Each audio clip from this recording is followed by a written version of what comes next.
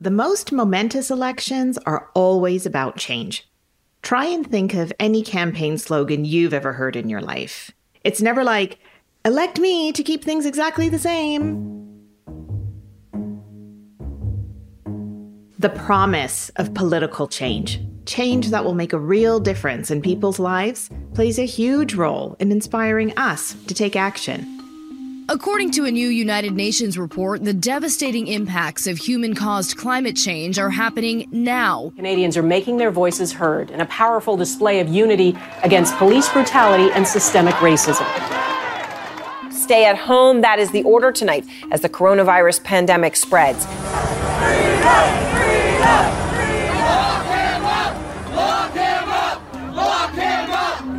Those headlines and sounds are from ABC News, Global News, CNN, Bloomberg, and the Ottawa Citizen. As you can hear, Canadians are passionate about many issues, from housing to climate to the cost of living. These are just some examples of what could make someone want to vote, or contact their political representative, or even volunteer for a party in their riding. But when the promise of change doesn't translate into something meaningful, it can make us feel disempowered and excluded from the political process entirely. And once that connection is broken, it's tough to repair.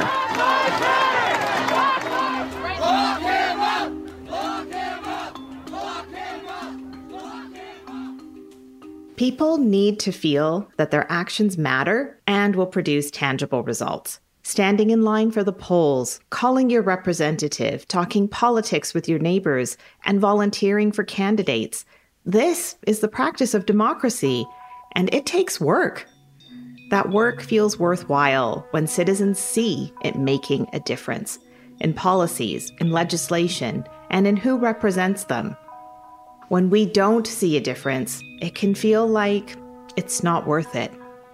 And this feeling is a real threat to democracy. And democracy advocates admit freedoms are eroding and authoritarianism is rising. That's from the PBS NewsHour, and it can feel really frustrating when you want to see change after an election, but it doesn't actually happen. Well, it might surprise you to know that many MPs feel the same way. I'm Sabrina Dellin. Welcome to Humans of the House.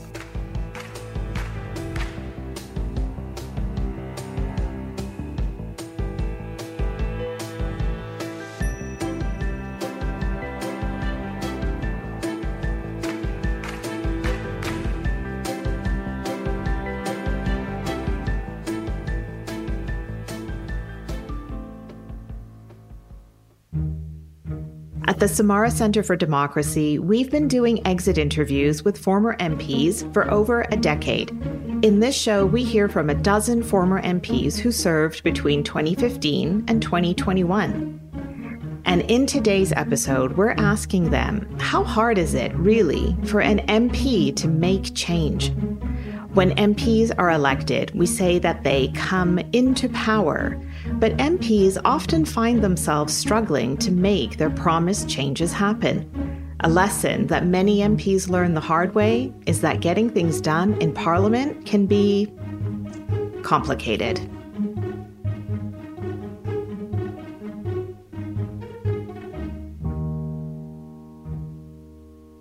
We are going to hear in this episode about the different ways MPs have worked to make meaningful change while in Parliament. We will hear about wins, but also the barriers and the strategies MPs use to navigate the structure of Canadian government. One tactic we heard a lot about, well, say what you will about politicians being all talk, but it does pay if an MP is a powerful public speaker. Mr. Speaker, when the Prime Minister insists that this pipeline expansion will be done no matter what. In 2018, former NDP MP Romeo Saganash gave a speech aimed squarely at Prime Minister Justin Trudeau. He had been elected in 2015 with many promises to Indigenous peoples, which never materialized. And at that point, I was exasperated listening to him and his ministers saying one thing and doing the opposite.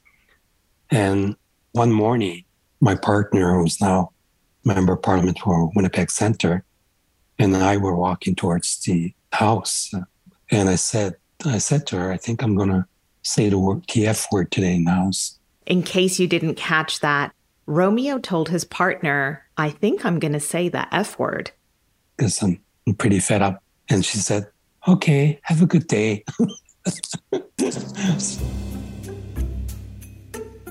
That morning, his party, the NDP, let him know he would be getting speaking time in the House. They informed me at around 10 o'clock, 10:30, that I had a question.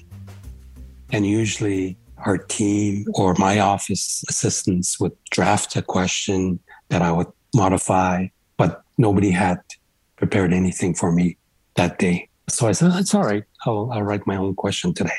Mr. Speaker, when the Prime Minister insists that this pipeline expansion will be done no matter what, and his minister adds that Canada will not be able to accommodate all Indigenous concerns, what that means is that they have decided to willfully violate their constitutional duties and obligations. Mr. Speaker, sounds like a most important relationship, doesn't it?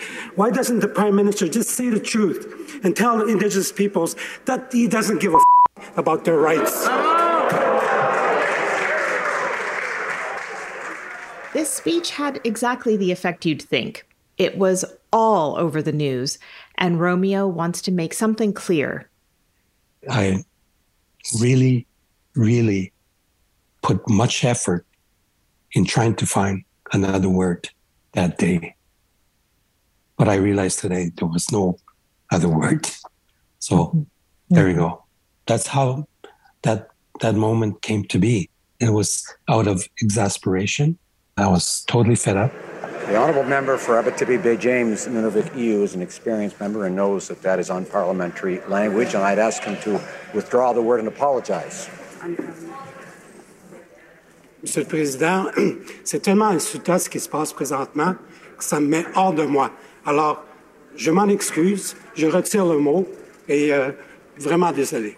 You just heard Romeo say in French that he apologizes and withdraws the word. So, it's not just people at protests who get angry or people who write letters to their MPs. MPs themselves get fed up too. In theory, our elected representatives have so many more tools at their fingertips than the average citizen. Isn't that the point? Well, it's no secret that striving for change and delivering on it are two very different things. Let's go to former Liberal MP Robert Falcon Ouellette of Winnipeg Centre, who talked to us about what was happening with Bill S3 during the summer of 2016. This bill was meant to address the sex-based discrimination within the Indian Act. So the status of Indigenous women is a long-standing issue in Canadian politics. Let's just make sure we're all on the same page about the word status. According to Indigenous Services Canada, Indian status is the legal standing of a person who is registered under the Indian Act. A registered person can access certain benefits, rights, and programs. This is a very simple explanation of something complex, so we've provided some links with background on the Indian Act in our show notes. Please check that out. What's key for Robert is that once someone loses their status, they can't pass it down to their children. This means entitlements and links to community are lost. Indigenous women had lost their status when marrying a non-Indigenous man, and they would be removed from the reserves, kicked off the reserves, and lose all benefits. And a lot of times access to their family and their culture, not only for themselves, but also for their children. And even if they broke up or divorced that gentleman, they would still be unable to regain status, as would their children. Bill S3 was meant to address sexist discrimination in the Indian Act by making sure Indigenous women could pass down status to their children, just like Indigenous men. Robert didn't think the bill went far enough. The government, once again, just wanted to move the goalpost just a tiny little bit, a few inches, and not really deal with the discrimination against women and their descendants. And I said no, and I'm not going to give my yay to this discrimination going on, because we're supposed to be the party that votes for the charter. We're supposed to be the party that stands up for equality, gender equality. We are supposed to have gender analysis that goes on. And here we are discriminating against Indigenous women. And I get told by ministers, oh, you know what, you have to wait your time. Then you can deal with this appropriately. Wait your time. Usually, this means waiting to gain leverage, build power, strengthen relationships. At this point, Robert had been an MP for less than a year. And I was like, I am not here to wait my time. I am here for people. So, we start this long campaign, and actually the day the government voted to continue the discrimination of Bill S3, it was on June 21st, which was National Indigenous Peoples Day. Incredibly enough. And, I could not vote for it. I couldn't even stomach the thought of even being in Parliament on that day. So I actually went back to the riding where we have 30,000 Indigenous people in Winnipeg Centre, and spend time with them and kind of rethink. And so it passes, it goes to the Senate, and they decided to delay it. They were going to review it. And so now the fun begins over the course of the summer. Talk to the Parliamentary Budget Office, because the current government had officials in their talking points said, we don't know how much this would cost. Well, why not? Let's do a costing. So I asked the PBO, can you get a costing analysis done? PBO stands for Parliamentary Budget Officer, which provides independent number crunching and analysis about how much something will cost the government. No one's requested this, but we can see how much it would cost to extend status to all the descendants of all Indigenous women who have been discriminated against.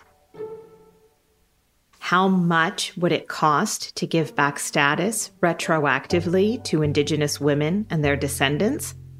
Everything has a cost associated, and Parliament needs to know that dollar amount. So Robert aligned with the Senator, Mary Lou McPhedran, to request this cost analysis. The House of Commons and Senate have to pass a bill for it to become law, so it's smart to try to work together. Government said it's going to cost billions and billions. It wasn't going to cost that. The analysis actually said it would cost $407 million. And then the government's, looking at it, and they're humming and hawing over it. And, I think they amended it a couple more times and back into committee. And then the Senate said they're still not going to approve it. Ultimately, the version that passed was one that Robert was happy with, and he credits two senators in particular. Lillian Dick, the senator from Saskatchewan, who's recently retired, absolutely amazing. Mary Lou McPhedran, the senator from Manitoba. These really great allies, strong women, one who's Indigenous, one who is not Indigenous, but nonetheless, they kept up this good fight. And they were able to ensure that, this was, we ended discrimination, and we didn't sit around, wait our turn for another generation.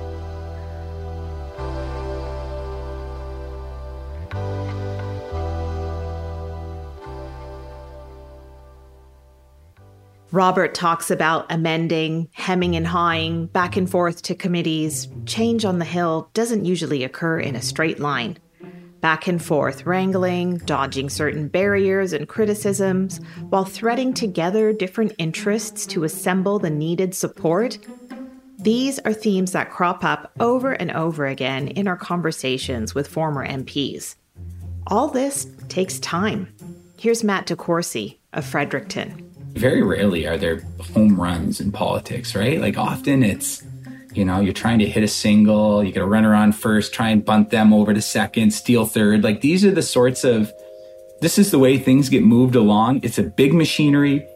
You've got politics and you've got, your inter-party dynamics. You've got the cross-partisan dynamics. You've got the bureaucracy, which is massive and moves at its own pace with its own intention. If you can move things down the line a little bit, like we should celebrate that, right? Matt had this realization early based on advice he got to make relationships.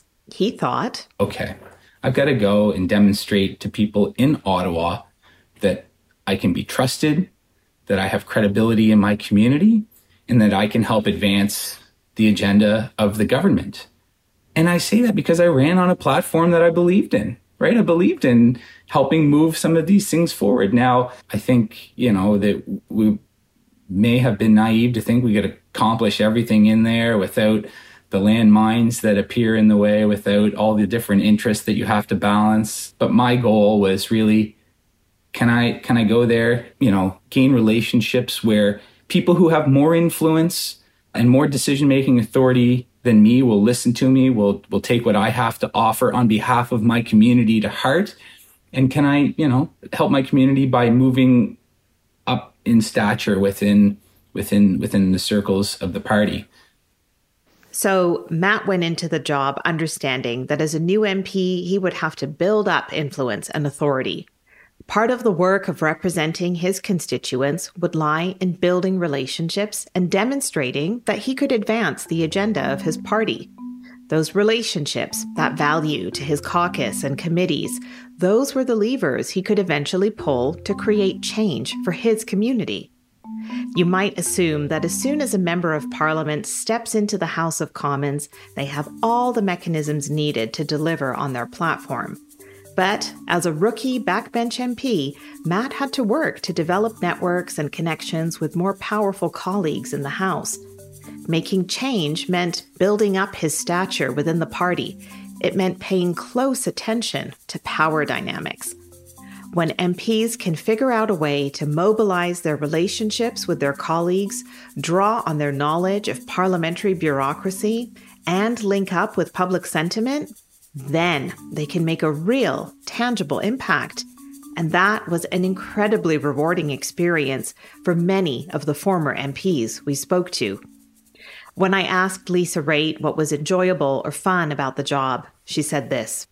Fun. The fun is different. Satisfying would be the word I would use, more so than anything else. And satisfying for me was making sure that the DOT 111 oil tankers that exploded and killed 47 people in Lac-Mégantic will never, ever be used again on a North American railroad. Period. Full stop.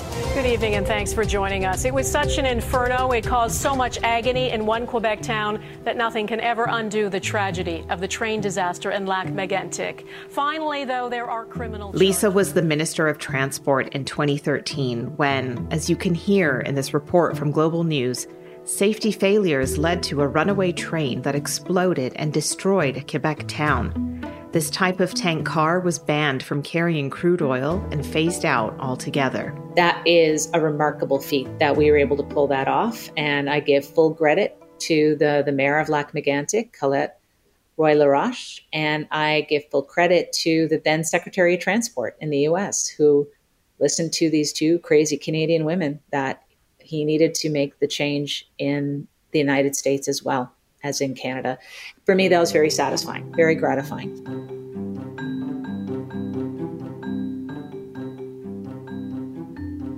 Creating change, making an impact, it can be incredibly satisfying, as Lisa said. Sure, there are many different opinions on what kind of change we need in Canadian society. But like I said, you rarely hear a politician campaigning like, I won't do anything differently, or I'll just keep on keeping on. And our former MPs tell us making change is what they set out to do. So how does it feel when you actually have a win? Here's Celina Caesar-Chavannes, former MP for Whitby, Ontario. I would say the biggest one was in the 2017 budget. I asked Jane Philpott, who was the Minister of Health at the time, what do you need to get mental health in the budget? And earlier in 2016, I had what's classically termed as a nervous breakdown. My mental health was at its worst. And it was really important for me to, if I couldn't get a national brain strategy, to at least get something in related to mental health. And she said, we need $3 billion to get that. And I was just like, $3 billion is such it's not a bold number. Again, I'm going over this bold, transformative government. It's not even a bold number. I said, let's go for $5 billion and make sure everybody has access, especially those who need it the most, right? The people who don't have the access that we think access means. And so I got up in caucus, others got up in caucus and told our stories. And there was $5 billion in the 2017 budget. It's amazing. That is amazing because the budget spells out what the government will do. The government's budget is a financial plan telling us how the government intends to spend our tax dollars. And a federal budget comes down every year as a reflection of what the government's priorities are. But sometimes it takes many years just to plant a seed. More on that next. This is a mid-roll ad, so you might be expecting us to sell you a mattress or some accounting software. Well, listen, we wish you good sleep and fiscal organization, but no, we're not going to sell you anything. This minute is for us, you and me. I'm Hannah, one of the producers of this show, and we want to tell you why we made this podcast. See, the Samara Center for Democracy is on a mission to secure a resilient democracy with an engaged public and responsive institutions. What does that mean? Well, the Samara Center wants to make it easier for you to talk about Canada's democracy and participate in it. So, talk to us. Tell us why you're listening to this show. It's simple to do. I know you've got your phone in your hand right now. Post about Humans of the House and tag us on Instagram and Twitter at the Samara Center.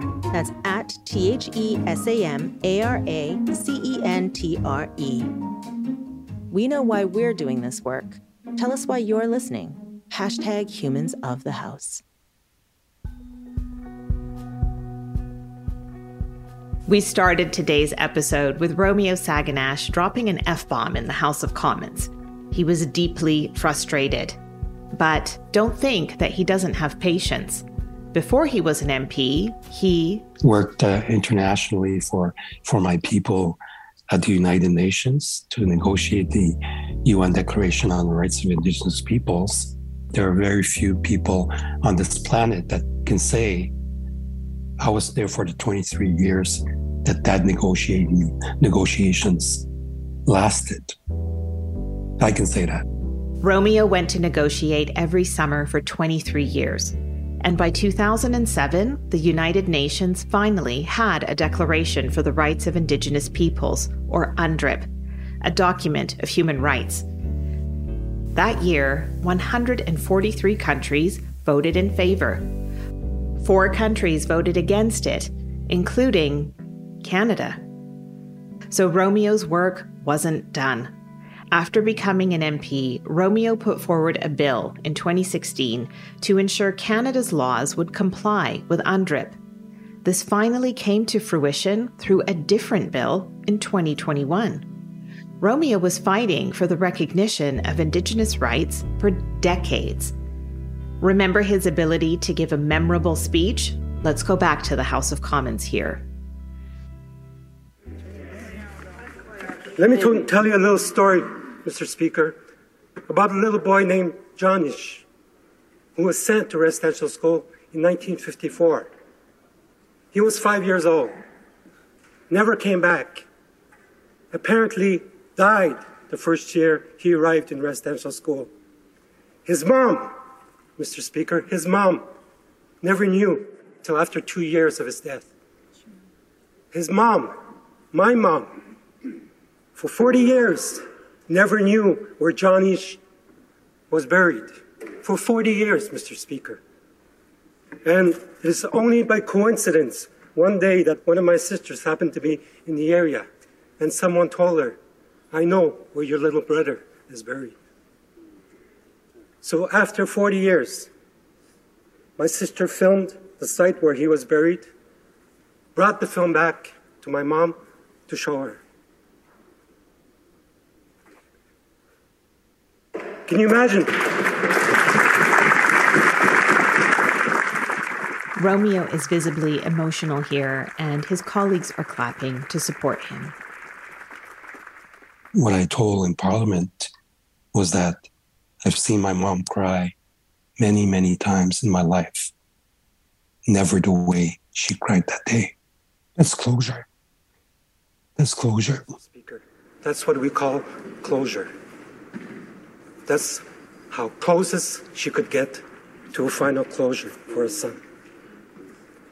Where is the Canada we used to know, Mr. Speaker? Where is it? The one that has a history of upholding high standards of human rights and social democratic values in this country. Where is it?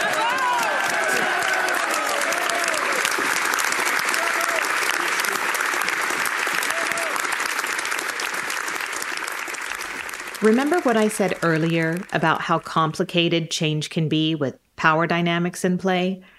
Back to UNDRIP and Romeo's bill on making Canadian law comply with it. While I was fighting for my legislation on the UN Declaration on the Rights of Indigenous People, Bill C-262, in the Senate, it had passed the Parliament, third reading, so it went to the Senate, and 5 unelected, unaccountable conservative senators had decided to block it in the Senate. I don't know how many times I met with those 5, but at one point I understood that these people did not want to be convinced. So it was a difficult time because my mom was dying, and I knew she was going to leave pretty soon. And my bill was dying, on the other hand, in the Senate. And I asked her if she would like us to bring back the remains of John Eash. And she didn't even hesitate in her answer. She said, "No, it's not necessary. I'll see him again." So the bill died 1 week after she passed. But now we have Bill C-15, so which is good. That was the attempt. That was the objective. Bill C-15 is the United Nations Declaration on the Rights of Indigenous Peoples Act, and it was passed in 2021. And I hope that from that basis, we can achieve this reconciliation that everybody talks about. Mm-hmm. And that's essentially what we do in this country. We talk about it without doing very concrete stuff to make sure that we are able to reconcile our rights and our interests in this country.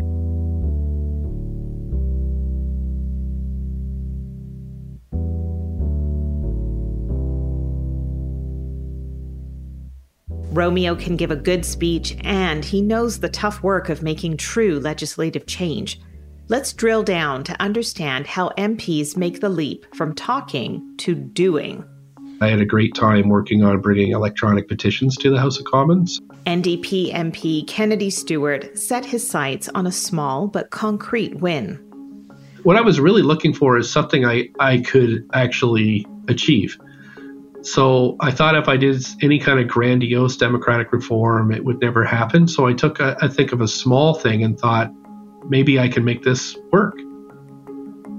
Petitions get presented and read out loud in the House of Commons. It's a pretty direct way to raise your concern about an issue to all MPs.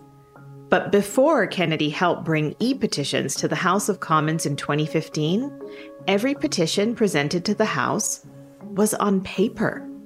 If the House was going to go digital with petitions, Kennedy would need the support of MPs who were not in his party.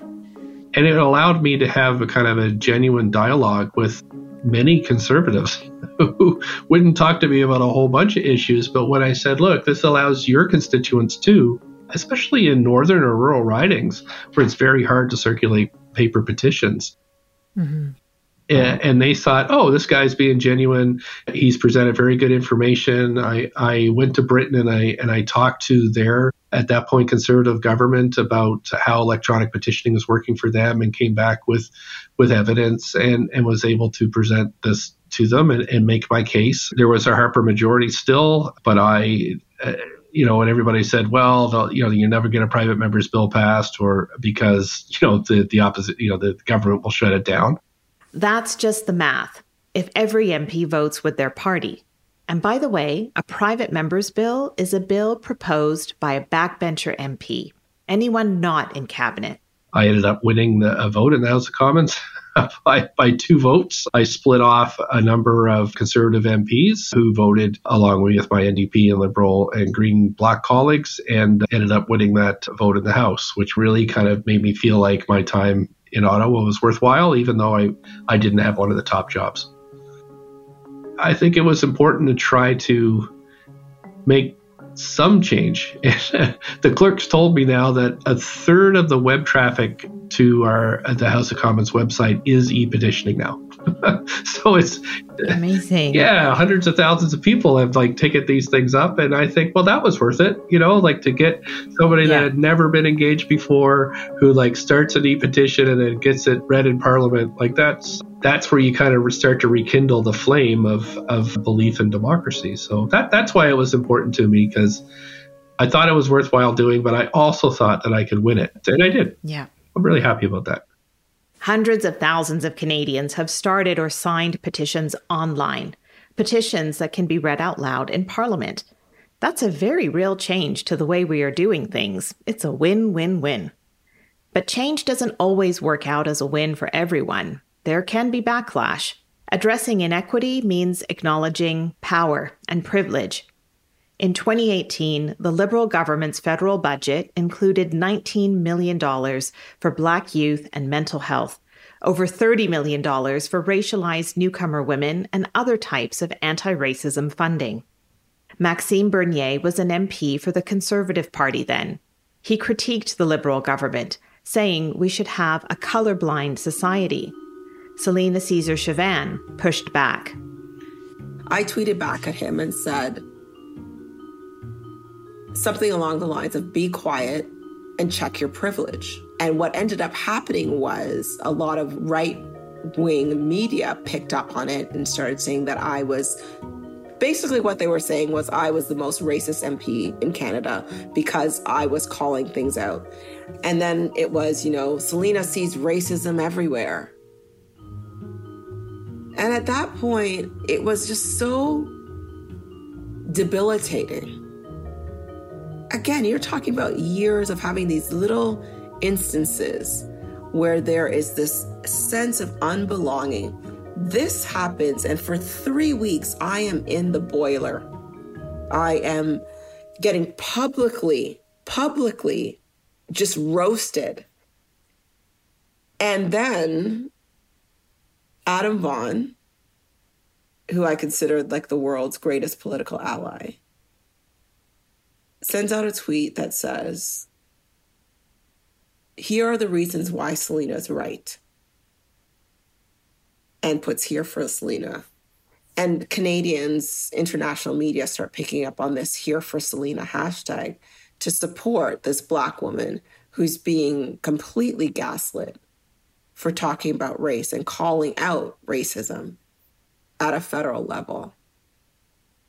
So Here for Selena was bittersweet because while I was buoyed by that reality that Canadians understood, the people internally who didn't say anything for 3 weeks, all of a sudden were hashtag Here for Selena-ing.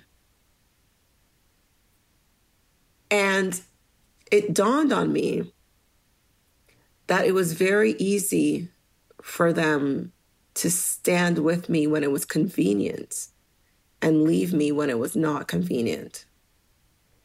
It was like the straw that broke the camel's back for me.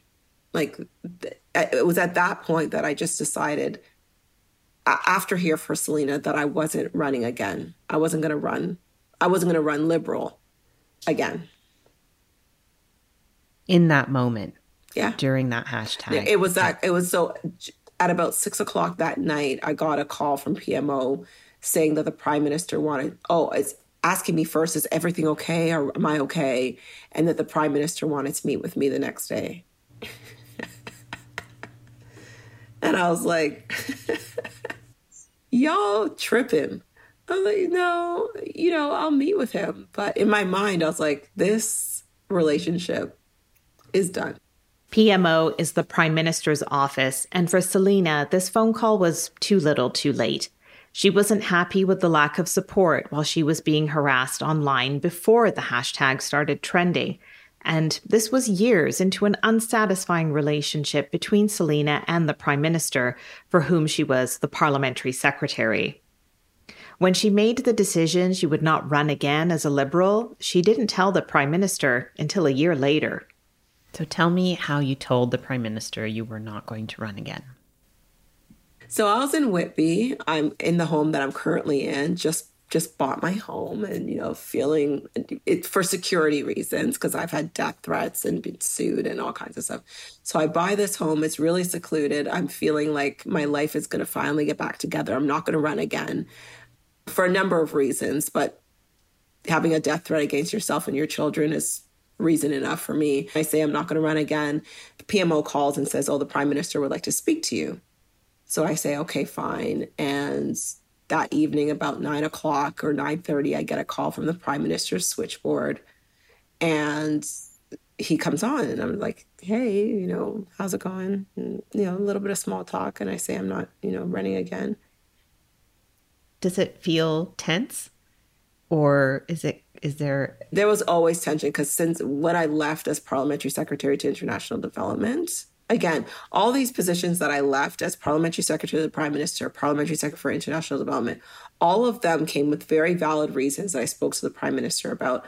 All were related to the way I was treated. And I left Parliamentary Secretary to International Development because the party didn't support me with Max. You left me out on a limb. And you have people calling me the most racist MP in the country and you don't say anything? Clearly, you're not on my team, so I'm not going to be on yours. So it was already tense. SNC is happening at the same time. Jody Wilson-Raybould is leaving or has just stepped down that morning or something's happening. Jody Wilson-Raybould was the first Indigenous Minister of Justice and Attorney General of Canada. She left the Liberal Party during a political scandal known as the SNC-Lavalin affair. At this time, it's 2019, and the Prime Minister's actions were under scrutiny. And he says, I can't have two powerful women of color leave at the same time. And then goes on about how much he helped me during the by-election, how his family has also had threats. And in my mind, I'm going, my family has threats, your family has threats, yes. But you have RCMP protecting you for the rest of your life. I don't. So these kind of comparisons that you're making as a white man named Trudeau to a Black woman named Selina are ridiculous. And I'm getting heated. Like I'm walking through my house and I'm saying, I hope you recognize what you're asking me to do. You're asking me to hold on to you, to support you, when I know that you don't recognize how this has impacted me. The amount of times I had been disrespected in that place. And then to get this phone call, if we extrapolate this to a larger picture, this man holds the pen on policy that impacts 37 million people. If he could treat me, an elected official, the way he did for 4 years, that phone call was nothing because we gave tit for tat. We went round for round on that one. But for 4 years, what does it say about the people who don't have the privilege that I have? What does it say about our democracy? And I wish if you take nothing from this exit interview, that you take the fact that if you could treat someone, you could tokenize them for a year, you could exclude them, you could make them feel like they're worthless in your government. What does that say about how you treat people who don't have privilege that I have because they can never stand in their power, because they're poor and they're vulnerable and they're marginalized? What does it say about how you treat them? Over the course of 4 years, Selina, I'm thinking about the accumulation of disrespect you felt, like the extra emotional labor that's put upon the people who are the first or the only, as if they're supposed to do extra things to survive. Can you talk about that? Well, we have to do extra things to survive. And so, yes, we have to navigate those systems. And yes, I had to ask and re-ask for repeals of mandatory minimums and expungements of criminal records for people who have cannabis possessions instead of a pardon. But you hear these outrageous stories of why we can't do that. Like the system doesn't work by one person pushing, right? At some point, you just say, you know what? I'm tired of beating my head against this wall. Yeah. I'm good. I'm out.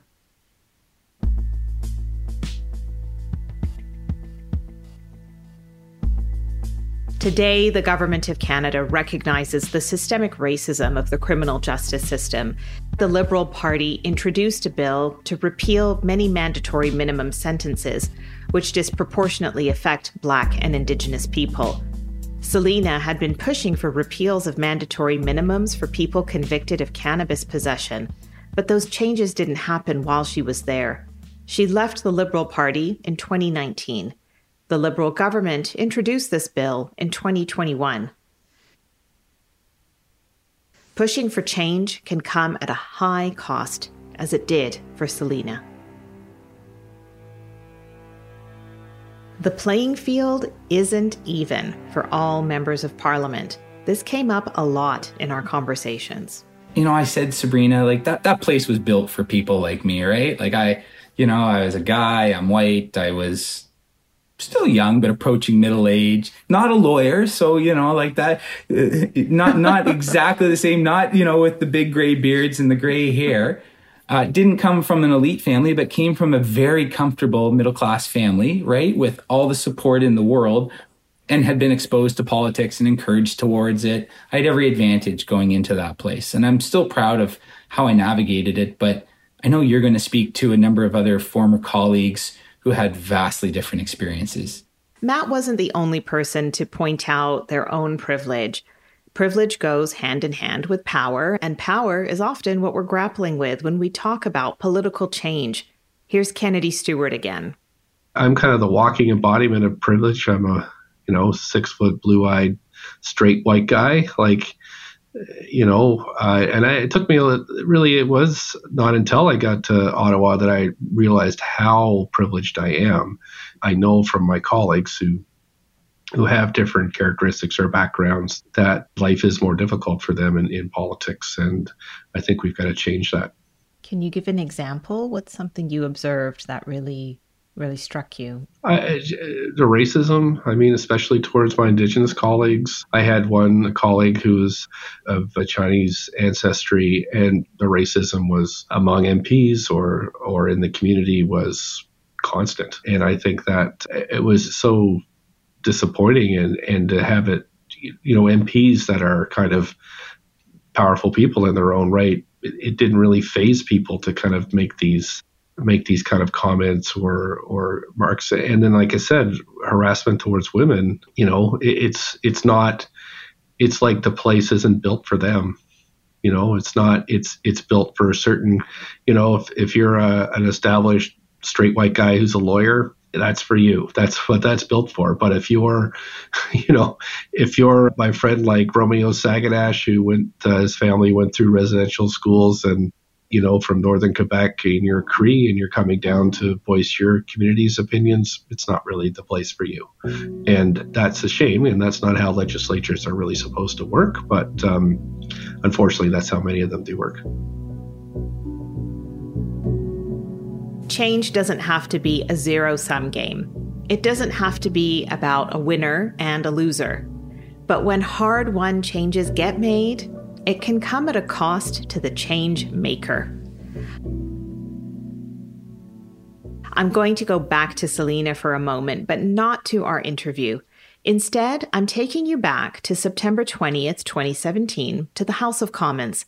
Selina gave a speech about representation that went viral, making headlines around the world. This week I have had my hair in braids, much like I've had for most of my childhood.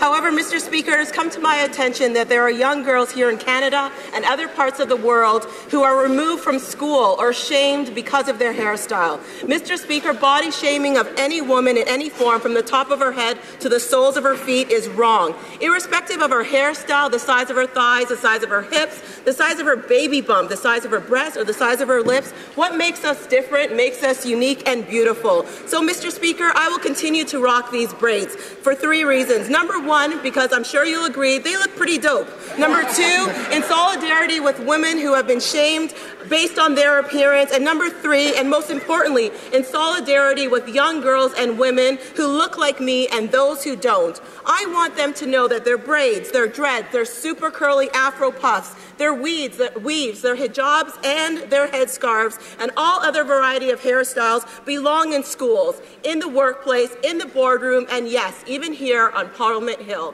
Thank you.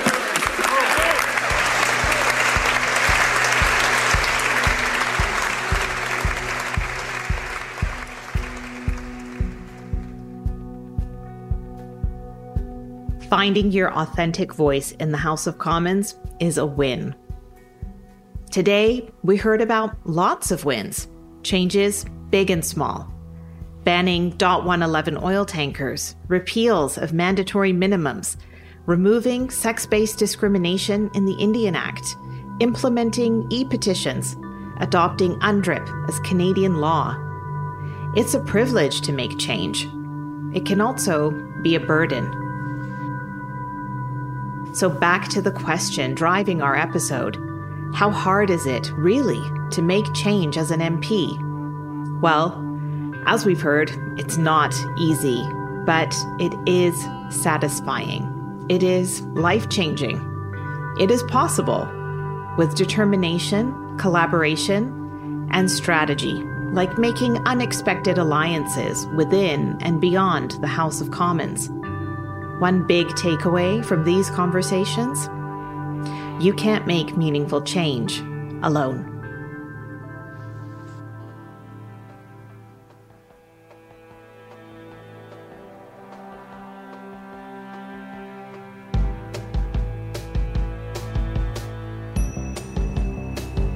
Big thanks to all the former MPs, and thank you for listening to Humans of the House.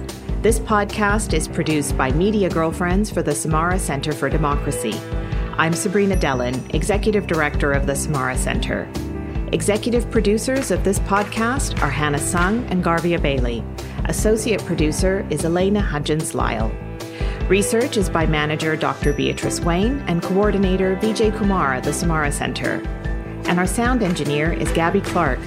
Theme music was composed by Project Whatever. A special thanks goes to the Canadian Association of Former Parliamentarians, Charlie Feldman, Bill Young, Michael McMillan, Ruth Ostrower, Jennifer Gianblanco, and Nanaba Duncan. We are also grateful for funding from Heritage Canada and Rosamond Ivy. This episode included clips from ABC News, Global News, CNN, Bloomberg, The Ottawa Citizen, and PBS NewsHour. The Samara Centre for Democracy is a nonpartisan registered charity. Our mission is to realize a resilient democracy with an engaged public and responsive institutions. To support our work, visit samaracentre.ca and click Donate. This podcast is part of the MP Exit Interview Project. To learn more about this work and other research, visit our website and follow us on Twitter and Instagram at the Samara Centre. If you, like us, care about the human side of politics, help spread the word about our show. Rate and review us on Apple Podcasts. You'd be surprised how much it helps. Tell your friends, and if you teach, share the show with your class. Thank you for listening.